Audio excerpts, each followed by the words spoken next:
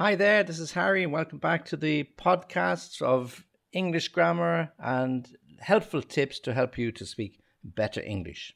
So the next sentence I have concerns the local or issues concerning environmental matters, and these are quite popular at the moment, and there's lots of talk about different things, global warming, and all of these other issues. So this sentence concerns this wonderful young girl from Sweden, Greta Thunberg. Okay, so here's the sentence.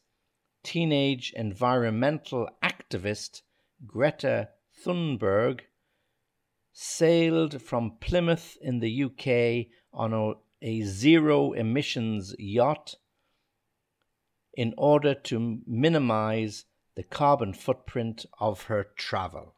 Okay, so lots of words there, so let me read it again. Teenage environmental activist Greta Thunberg sailed from Plymouth in the UK on a zero-emissions yacht in order to minimize the carbon footprint of her travel. So very relevant and very up-to-date. This is a very bright young lady who organized strikes in her school, and this spread around the world, of course, with the help of the internet and social media, and she's become quite a focal point for the whole campaign against global warming, and she's sailed across the Atlantic to get to New York so that she could make a speech to the United Nations. So we look forward to hearing about that. So what grammar have we got here? So teenage environmental activist. So teenage, this is the word we use for young people between the ages of 13 and 19, so that teen, so teenage, teenagers, 13, 14, 15, 16, 17, 18, 19. Anybody in those ages would be referred to as a teenager. So teenage environmental activist. So she's an activist, okay, and then we use these adjectives, a teenage environmental activist. So two nice adjectives to describe what type of activist she is. Yeah, her name Greta Thunberg. Okay, and she sailed, meaning she got in a boat and she sailed from Plymouth, which is a big port on the south coast of England, Plymouth, and it sounds like mouth but pronounced Plymouth,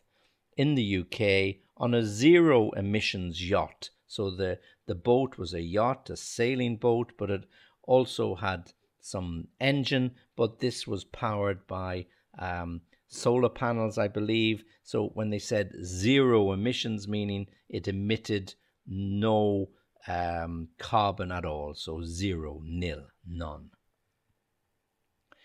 And then we have this expression, in order to. This is the reason why. In order to minimize, so to make the least amount of emissions, to minimize the carbon footprint. So this is the very well-used phrase we talk about now when we're talking about climate control. What is your carbon footprint? You know, traveling by airplane or other modes of transport like cars emits a lot of carbon substances, and this poisons the atmosphere. So when she travels on a zero emissions yacht, she is reducing, she hopes, or in this case, minimizing the carbon footprint of her travel, meaning of her journey. Okay, so for travel, we can use journey or even a word like trip. Okay, so let me read it one more time. Teenage environmental activist Greta Thunberg sailed from Plymouth in the UK on a zero emissions yacht in order to minimize the carbon footprint of her travel. Okay, so lots of nice adjectives used in this sentence, and we've got some nice words for pronunciation. Teenage, age, teenage. Yep, teenage. Environmental, environmental.